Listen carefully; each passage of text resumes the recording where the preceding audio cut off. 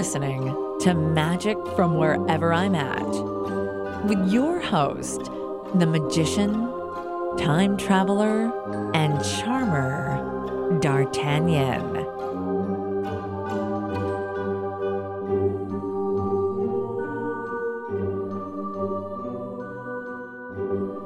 Welcome to another edition of the podcast. I am D'Artagnan, and today's episode, in a way, follows on from the previous episode, although these were recorded sort of separately, but will fit nicely here, dovetail nicely, as they say.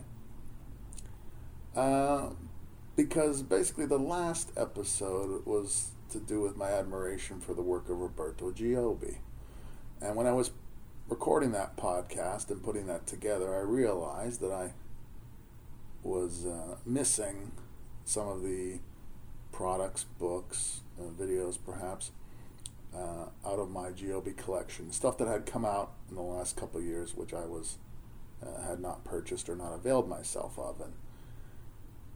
And the best stuff from Giobbi, I think, are his books. As you know from listening to this podcast, I'm a big book lover, and I think it's a much better way to start learning anyways.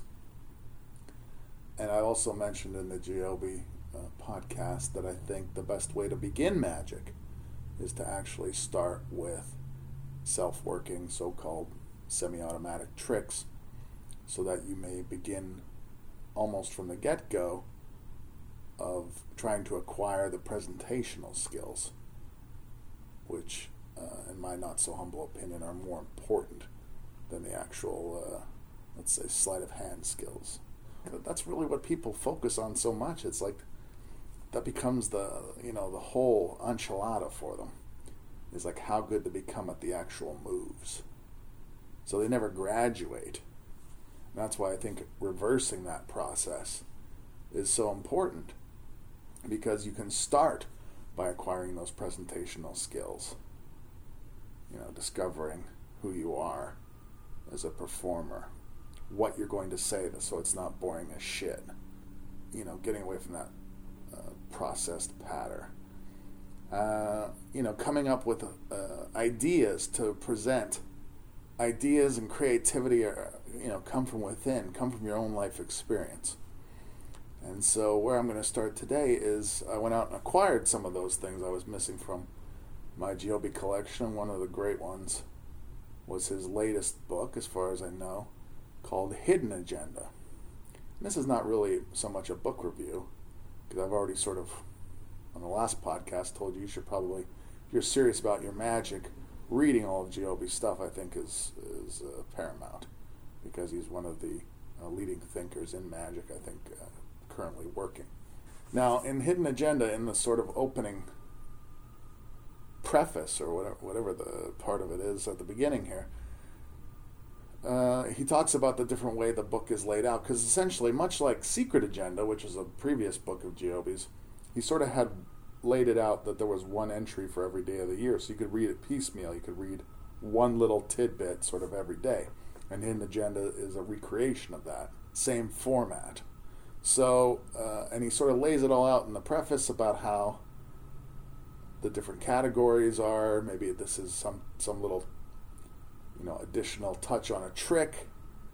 One of the things he added to the Hidden Agenda, which I was pleased to see, was a category solely due to presentational ideas. And he goes on to explain,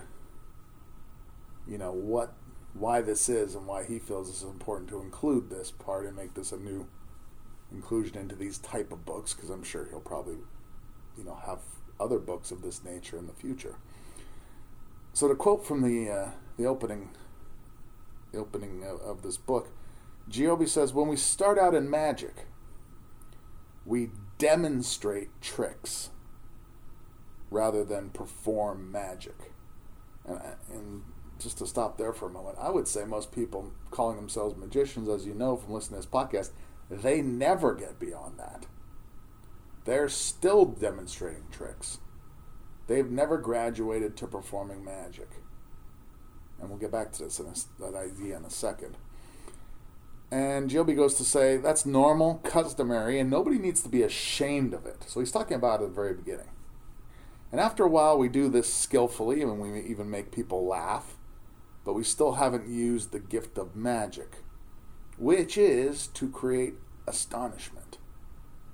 We might have a card selected and shuffled back into the deck and ask another spectator to name any number, count down it in the deck, and reveal the previously chosen card. So he's talking about a card at a number, or any card at any number. A very good trick, he goes on to say, but not good enough to make you a magician. Let me read that again. A very good trick, but not good enough to make you a magician. Oh, where have I heard that before? Although it has an inherent plot, even if performed in the most rudimentary form, it lacks a dramatic construction. And you remember, you go back and you listen to Michael Weber's presentation he shared on the podcast about the way he does any card at any number, or card at any number. That's what he introduces to it. He has a dramatic construction for his version.